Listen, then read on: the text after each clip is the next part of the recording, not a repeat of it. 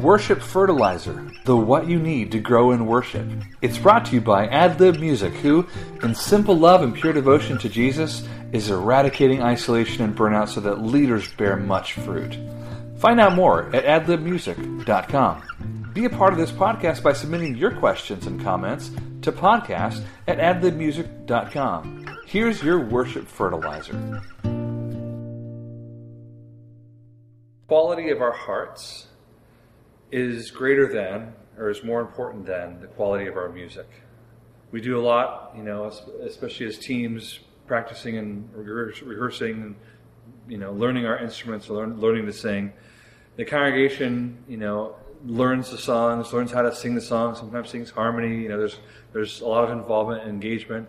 There's a lot of thoughts that go into both of those experiences. On this side of preparing and not making mistakes and sounding awful, and then feeling free in the congregation to just really sing out and not worry about the quality of our music.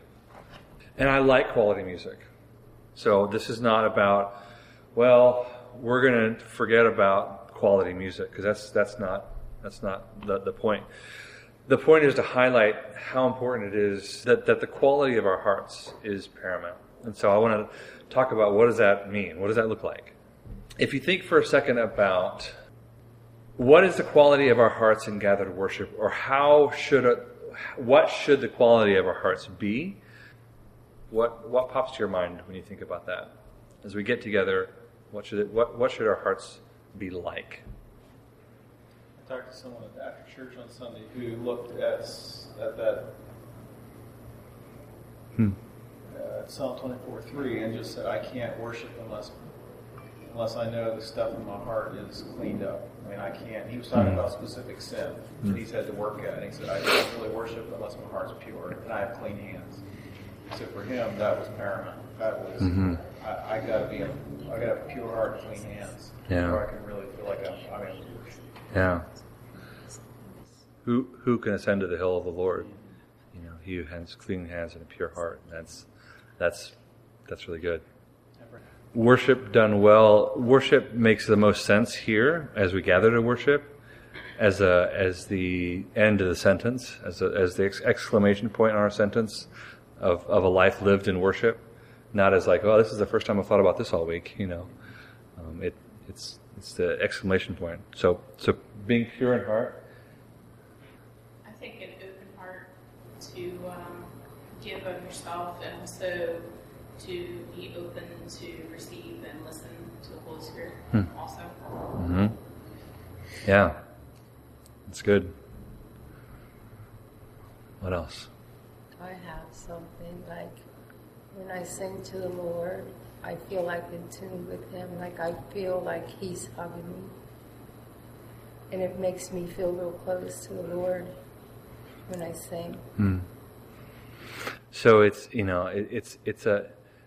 what you're describing to me is a very relational experience. It's not like I'm going to dot my T's and dot my I's and cross my, I'm going to get it right. And then I'll be worthy and it'll be good. No, it's just this sense of like, I'm going to sing and He's going to wrap His arms around me. We're going to be intimate together. There's going to be closeness in that experience. And that's we might not come into a moment like on Sunday morning thinking that. Like our hearts might just not be there. Like, I was just going to sing some songs and listen to a sermon. But there's a whole different thing with the intimacy that we experience, yeah. And that I feel like one thing that you're saying without saying it is that the whole experience revolves around relationship.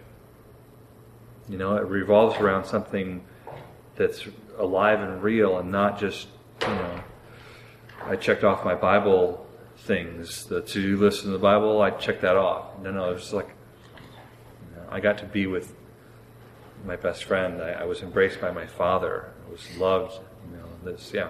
So, what else? The posture of our heart in worship. What should it be? I'm thinking, I think it, and ideally, I think we do prepare our hearts throughout the week But I can specifically remember some times in worship where I don't know if I did that or not, but all of a sudden I felt the Spirit on my heart. I felt, whether it was conviction, whether it was the way I can describe it is a hard heart softening. And so sometimes it happens here. I agree with the thought of preparing before, but I guess what I'm saying, in His grace sometimes He still does it if we didn't quite get that done right during the week. And my goal is to get it done during the week. It really is. So I guess what I'm saying is just being open to Spirit to do something in there. I mean, because whether it got done or didn't get done during the week, because He's faithful to do that, I believe. Yeah, and it's funny. Like one thing I think you're expressing is that we're a responsive heart. I might not have been prepped. Maybe I was, maybe I wasn't. But in this moment, I'm still able to respond if I feel it's like, oh, wow. And so there's a responsiveness that we can walk in if that can be part of the quality of our hearts. But there's a tension, and I don't want to ignore this thought that we have, that we say that it feels like Sunday. It's like Sunday is amazing. The gathering of God's people is amazing because it's just different than when we're at home. It just is. So it's unique. It's different. It's special. But like in our life as Christians, I don't know that this is necessarily like the hub. Like if that's the hub that everything revolves around, then like, man, there's just a lot more that we can have, that we can experience on a daily basis. That this blip, this important time that we have together that's so small, like life can begin to because I'm saying that because you said, I'd like to prepare my week so that I can be ready here, which I get that, and we do want to be ready for when we're walking in here.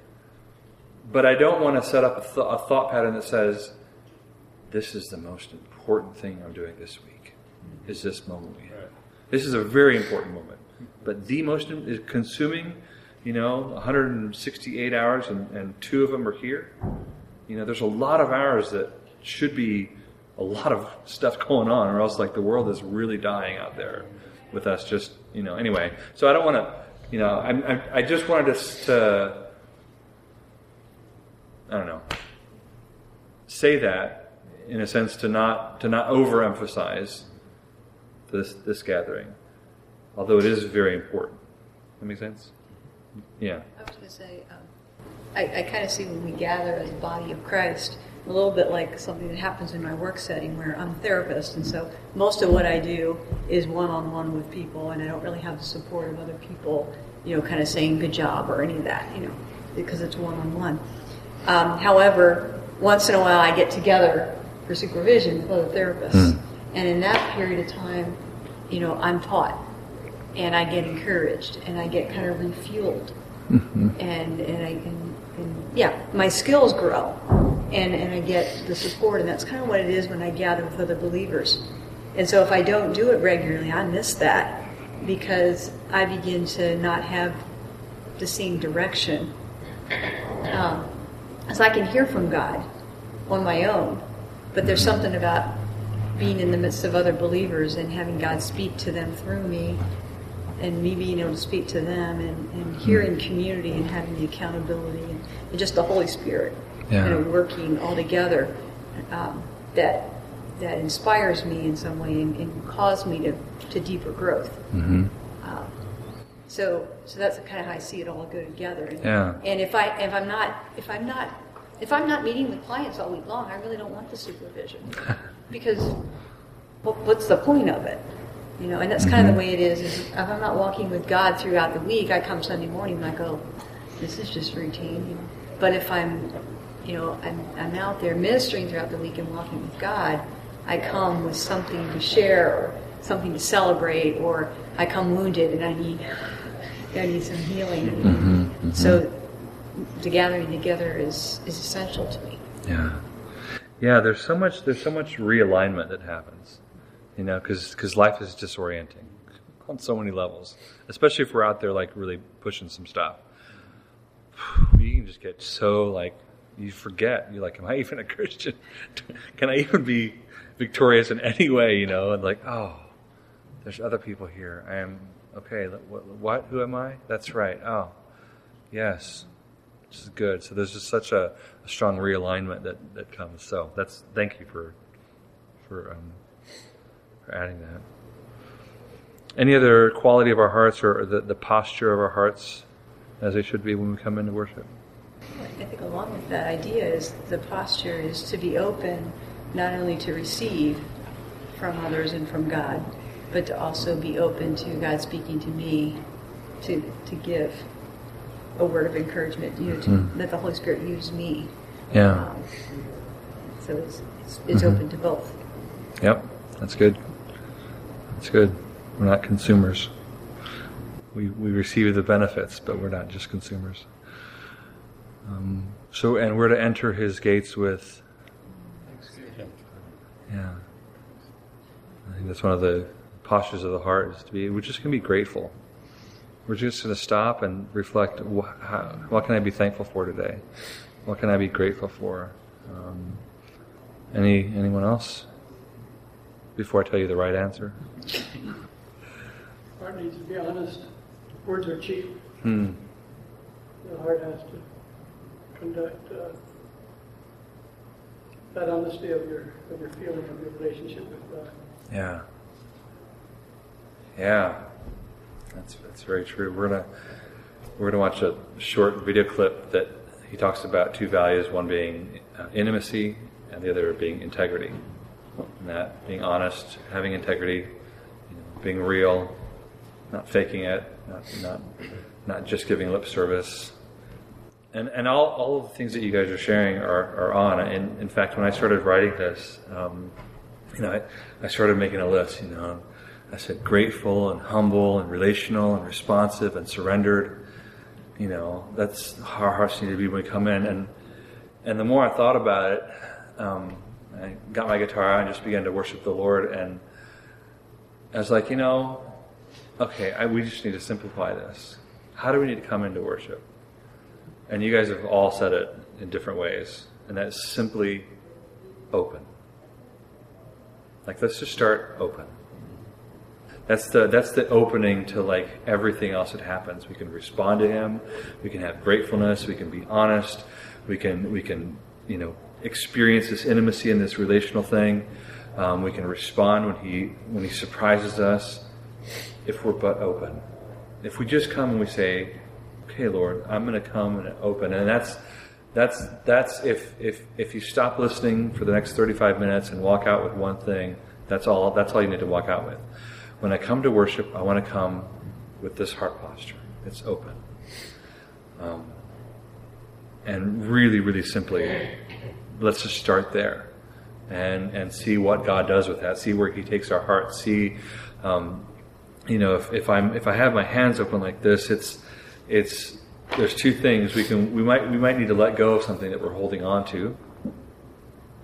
And there's a long list of those things. It could be, might be unforgiveness or disappointment or something that happened to us, or it could be that I don't like the way the worship leader's leading.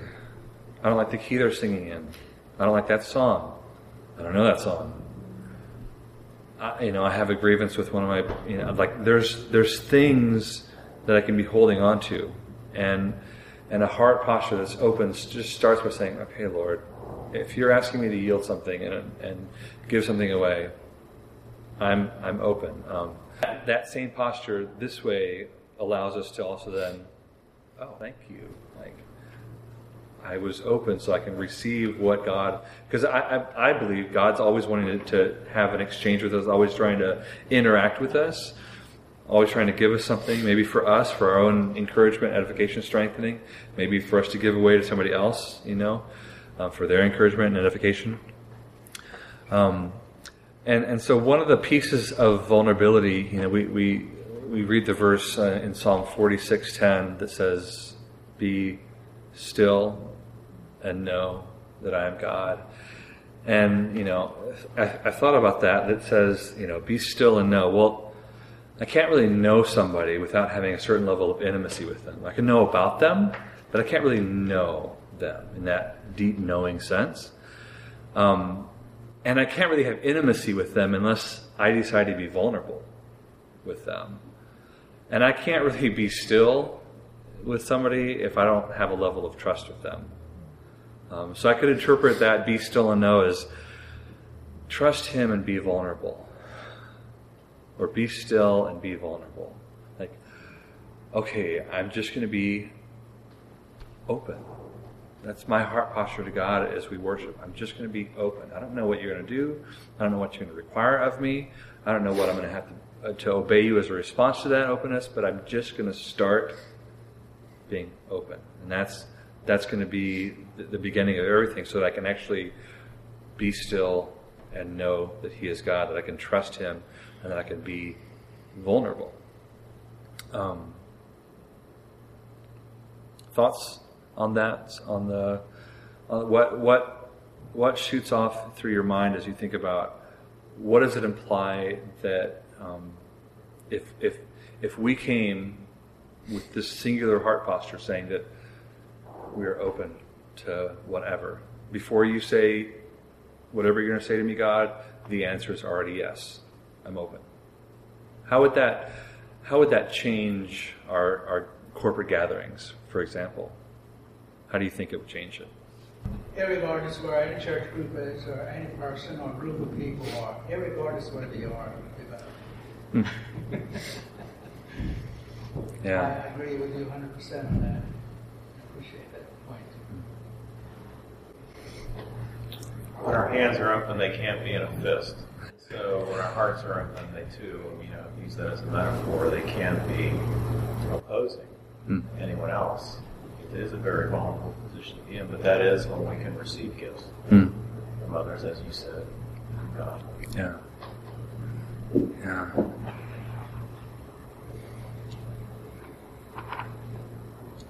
I think when you're open, you're also more aware of what's actually going on in the worship time sometimes. Aware of the words you're saying, singing. You're not just going through the motions of, I like this hymn, I'm glad we're singing this, or, I've sung this song before, I like this song. But you're actually hearing the words almost in a different way and processing them differently, and God speaks to you through them. Yeah. And I love that idea of when I'm open, my senses are heightened. I'm more in tune, I'm more in touch with, because I'm open to what's going on. There's just this awareness. Yeah. That's really cool. Yeah, I think when you're open, God surprises you, and so I think that's how we do. Be surprised. And and it would be in a way that would be, it would start to be, it gets expressed, then it comes out. Yeah. Yeah. I know. One thing that I've experienced. This here again. I don't always know when this is coming, but when I am open like that, and when I do feel a heart softening, I look around and I'll see a person, and I'll know their struggle, and I'll just begin weeping, and just really get a heart. You just get a heart for that person. So you start getting God's heart. It starts getting manifested in you. You start, caring about people. Well, maybe you walked through the door and you just weren't really thinking like that. And so, and I think that sometimes, and that's maybe out of that word of encouragement, or comes out of that. But it's just amazing how that can happen in that. And there's a quote from the video. It says, "Intimacy is not when the music is quiet and the lights are low. Intimacy is the posture of one heart toward another. It's a willingness to self-disclose when we could self-protect. It's a willingness to be vulnerable when we could put up our defenses and hold back." and that intimacy that comes from just being open, because that opens the door for, for that to happen, really changes the way that we are even horizontally. We were talking about like, how does it affect it this way? But it affects it this way too when we're open this way, which is really, that's powerful, to walk in that.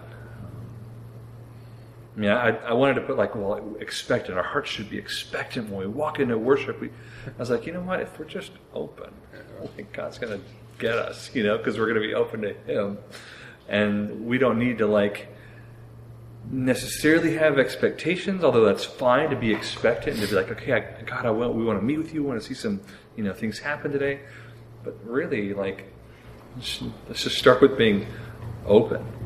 And then we can walk into this intimacy toward each other and intimacy to the Lord, where our defenses are down, where we can be vulnerable, when we can self-disclose instead of self-protect. When we're open too, we don't get distracted by pleasing others. If we come together open, then we're whatever God says to you, whatever God says to you, and God may call one person to get up and leave and go visit somebody in the middle of the service, and I don't have to look and wonder why they left. Were they offended? No, I'm just open, So that whole, my actions need to not offend somebody else, kind of gets left behind. Yeah. And there's freedom to do whatever God's calling us to do. Yeah. Yeah, it just changes our whole agenda, because we are it's easy to naturally be like, well, I would follow this urge, but what do they think about me, or why are they, there's all these things that we're thinking about potentially. Not any of you, but not me ever. But when our agenda is to be open to what God wants to do, then there's so much freedom to follow that. Yeah. Did the Lord ever put a special song in your heart? Because there's this song, even if I bump my leg, I said, I love you, Lord.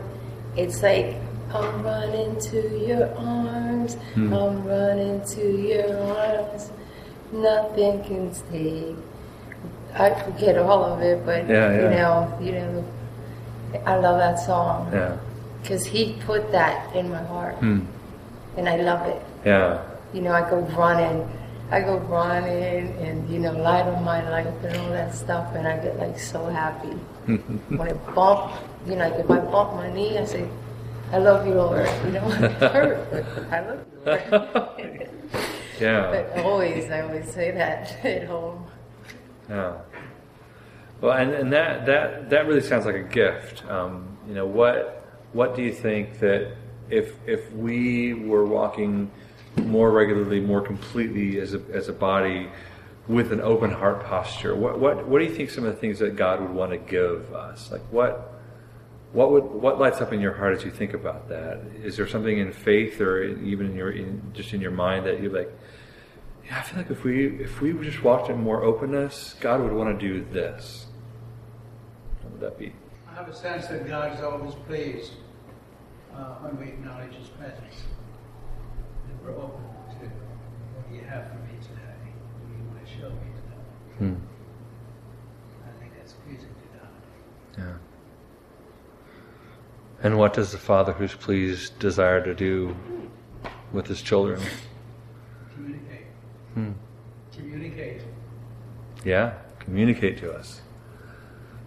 Yeah. We're kept alive by the words of God, in the Scripture and to the things that He witnesses to us in our spirits and our hearts. So yeah, He wants to communicate with us. What else? I think He's pleased when we want to learn to know something new. Have a new level of understanding in His Word, what He wants to reveal to us. Yeah. So He'll give us wisdom, insight that we need. as we're open. Mm-hmm.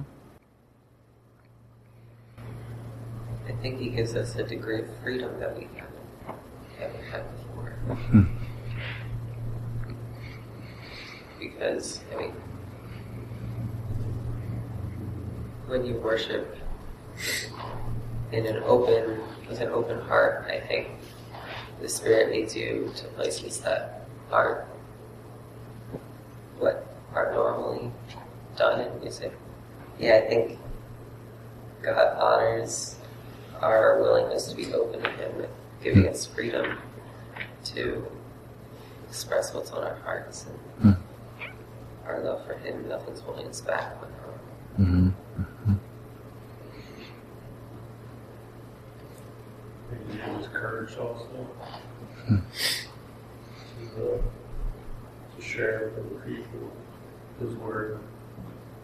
Just courage to stand up and fight for what's right in His name and His words.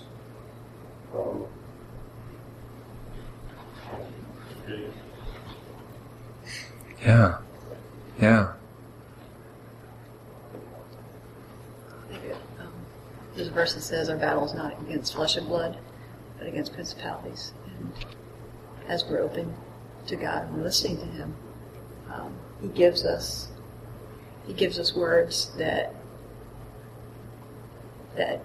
obliterate the principalities and powers, and we don't even always know it's happening.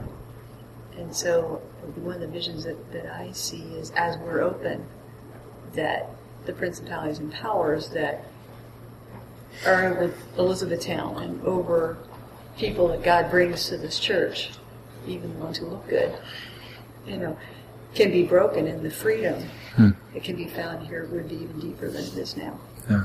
And the only way we get there is if we're open to hearing from God's perspective. Mm. So it's not just freedom to express with like a lack of inhibitions. It's freedom that's been won for us, or that we can take, spiritually and advance forward, and not be bound, not just in our expression, in our inhibitions, but like in our lives. Yeah.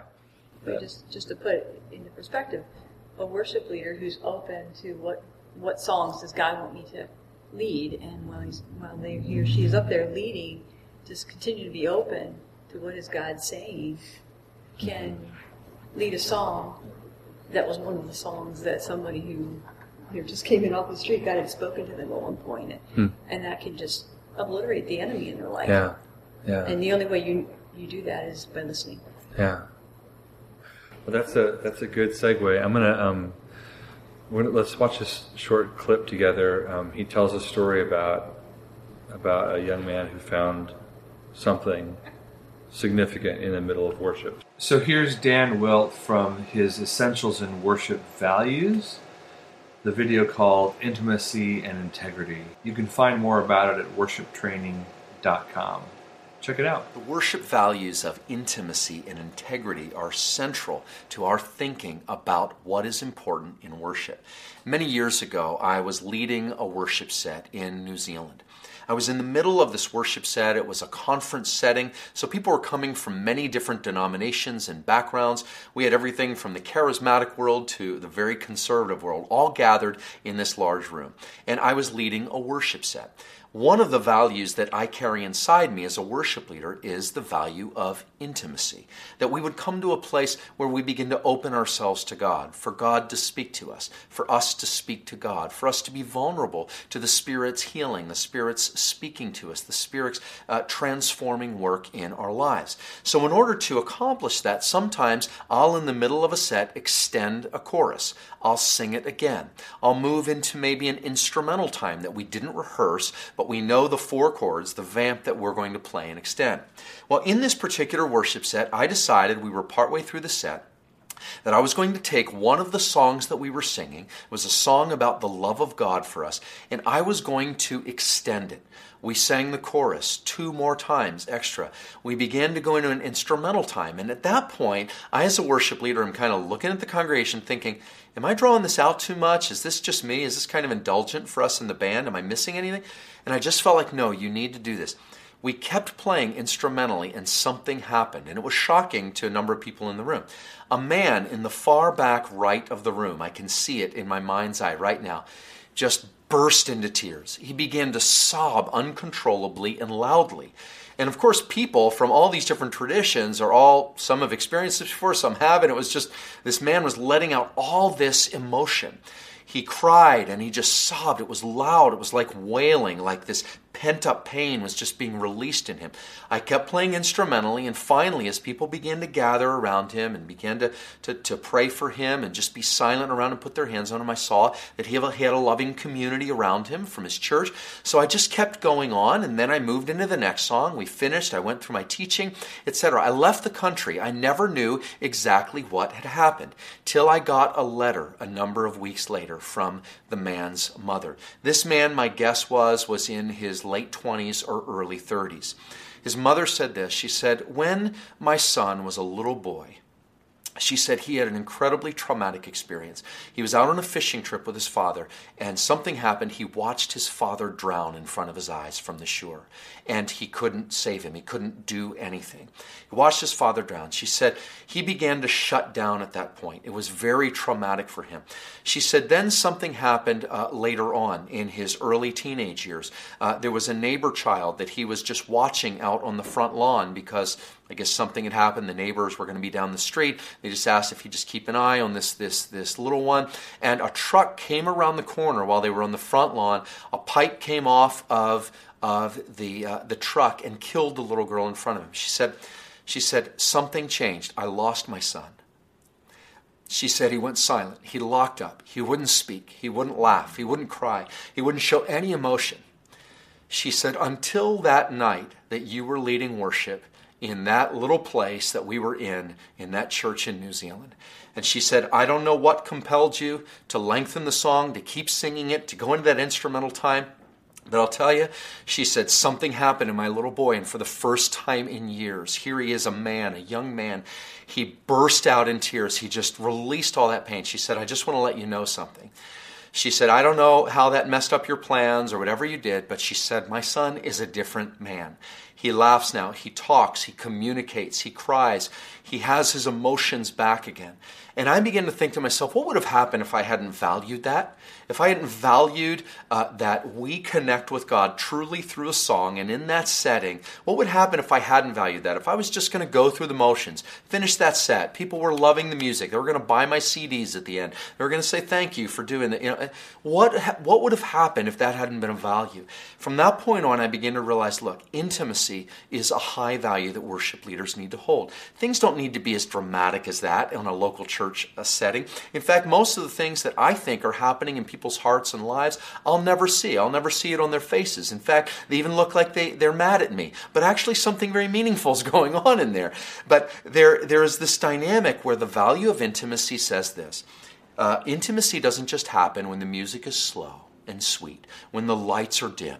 That's the way we think of intimacy today. But intimacy is the posture of one heart toward another. It's a willingness to self-disclose when we could self-protect. It's a willingness to be vulnerable when we could put up our defenses and hold back. We value in our worship gatherings, because songs are more than just things we sing, they're places we go. We value that people connect deeply with God, that there's a mutual exchange that goes on, and we make room for that. We listen for that. We might be able to do that in a 5-minute song simply with our hearts attuned to creating an intimate encounter for people with God. Or we might be able to extend that over a half an hour. Whatever that means in your particular experience, know that big stone value of intimacy is vital for us to have meaningful encounters with God that go beyond simply the music and the motions that we go through as worship leaders. Secondly, integrity says that we believe and we live out the songs that we sing, that our lives match those songs. How many times have you ever been in the midst of a worship song in a set and you actually stopped and said, hey, I wonder if we actually even do what we just said, or if I even believe that. Do I even live like that? Do I even care about that? In my tradition of churches, in which I was really nurtured as a worship leader, we have a high value for caring for the poor and the vulnerable and the voiceless in our cities and in our towns. And we put a lot of money and effort and strength into making sure that we're caring for the weak in our city, that we're doing it. We're not just singing about it. And many times we have these songs talking about our willingness to do whatever Jesus wants us to do, to embody the gospel in physical giving of food and caring for people and caring for parents without kids, children without fathers and mothers, and we put our feet to it. So when we sing those songs, we have a high value of being in integrity with those songs. I don't want to sing things that I don't believe. I don't want to encourage our congregation to just do a lot of great believing, but be very weak in the acting it out level. The gospel has never been about a belief system, about simply a worldview. It's about our desires, as Jamie Smith puts it, being formed into the desires of God. It's about what He loves becoming our loves, what He hates, brokenness, injustice, children without food, poverty in the world, those things becoming the things that we hate. We sing about it, but we invest ourselves in them. We want integrity through and through for us to be connected in what we do. We want to call our church movement and our individual churches to live those things out in their discipleship, to see that as a part of their life worship expression in the world.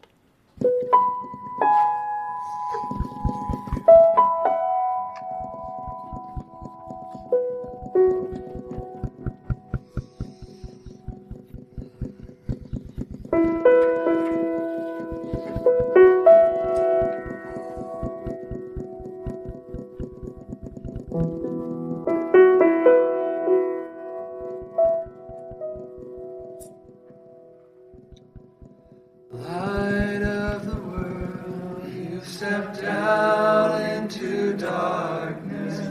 Open my eyes, let me see beauty that made this heart adore you. Hope of a life spent with you.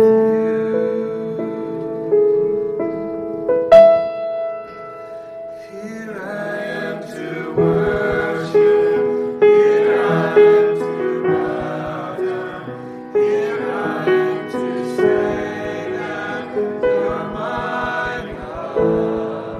You're altogether lovely, altogether worthy, altogether wonderful to me.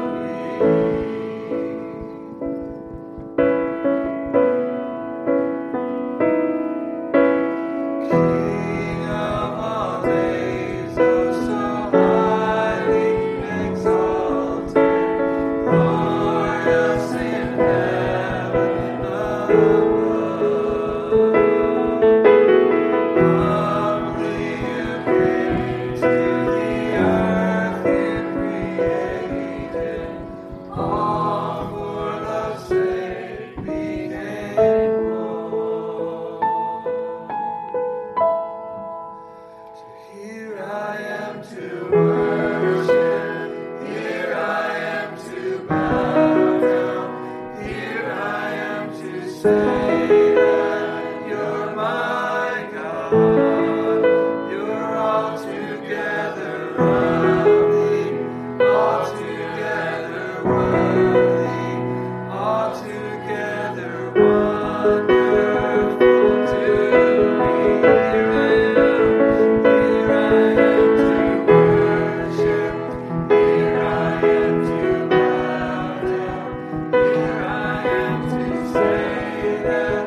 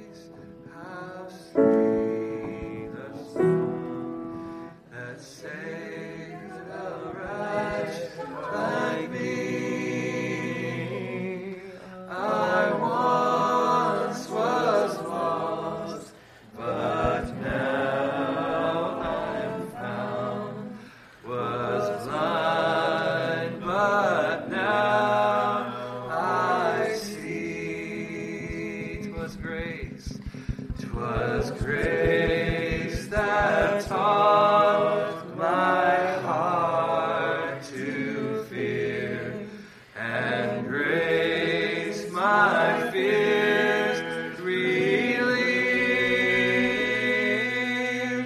How precious did that grace appear, the hour I first believed. And through many dangers, toils, and snares, I have already come. His grace hath brought me safe thus far, and grace will lead me home. And when we've been there 10,000 years, bright shining as the sun, we've no less days to sing God's praise than when we first begun. And the Amen.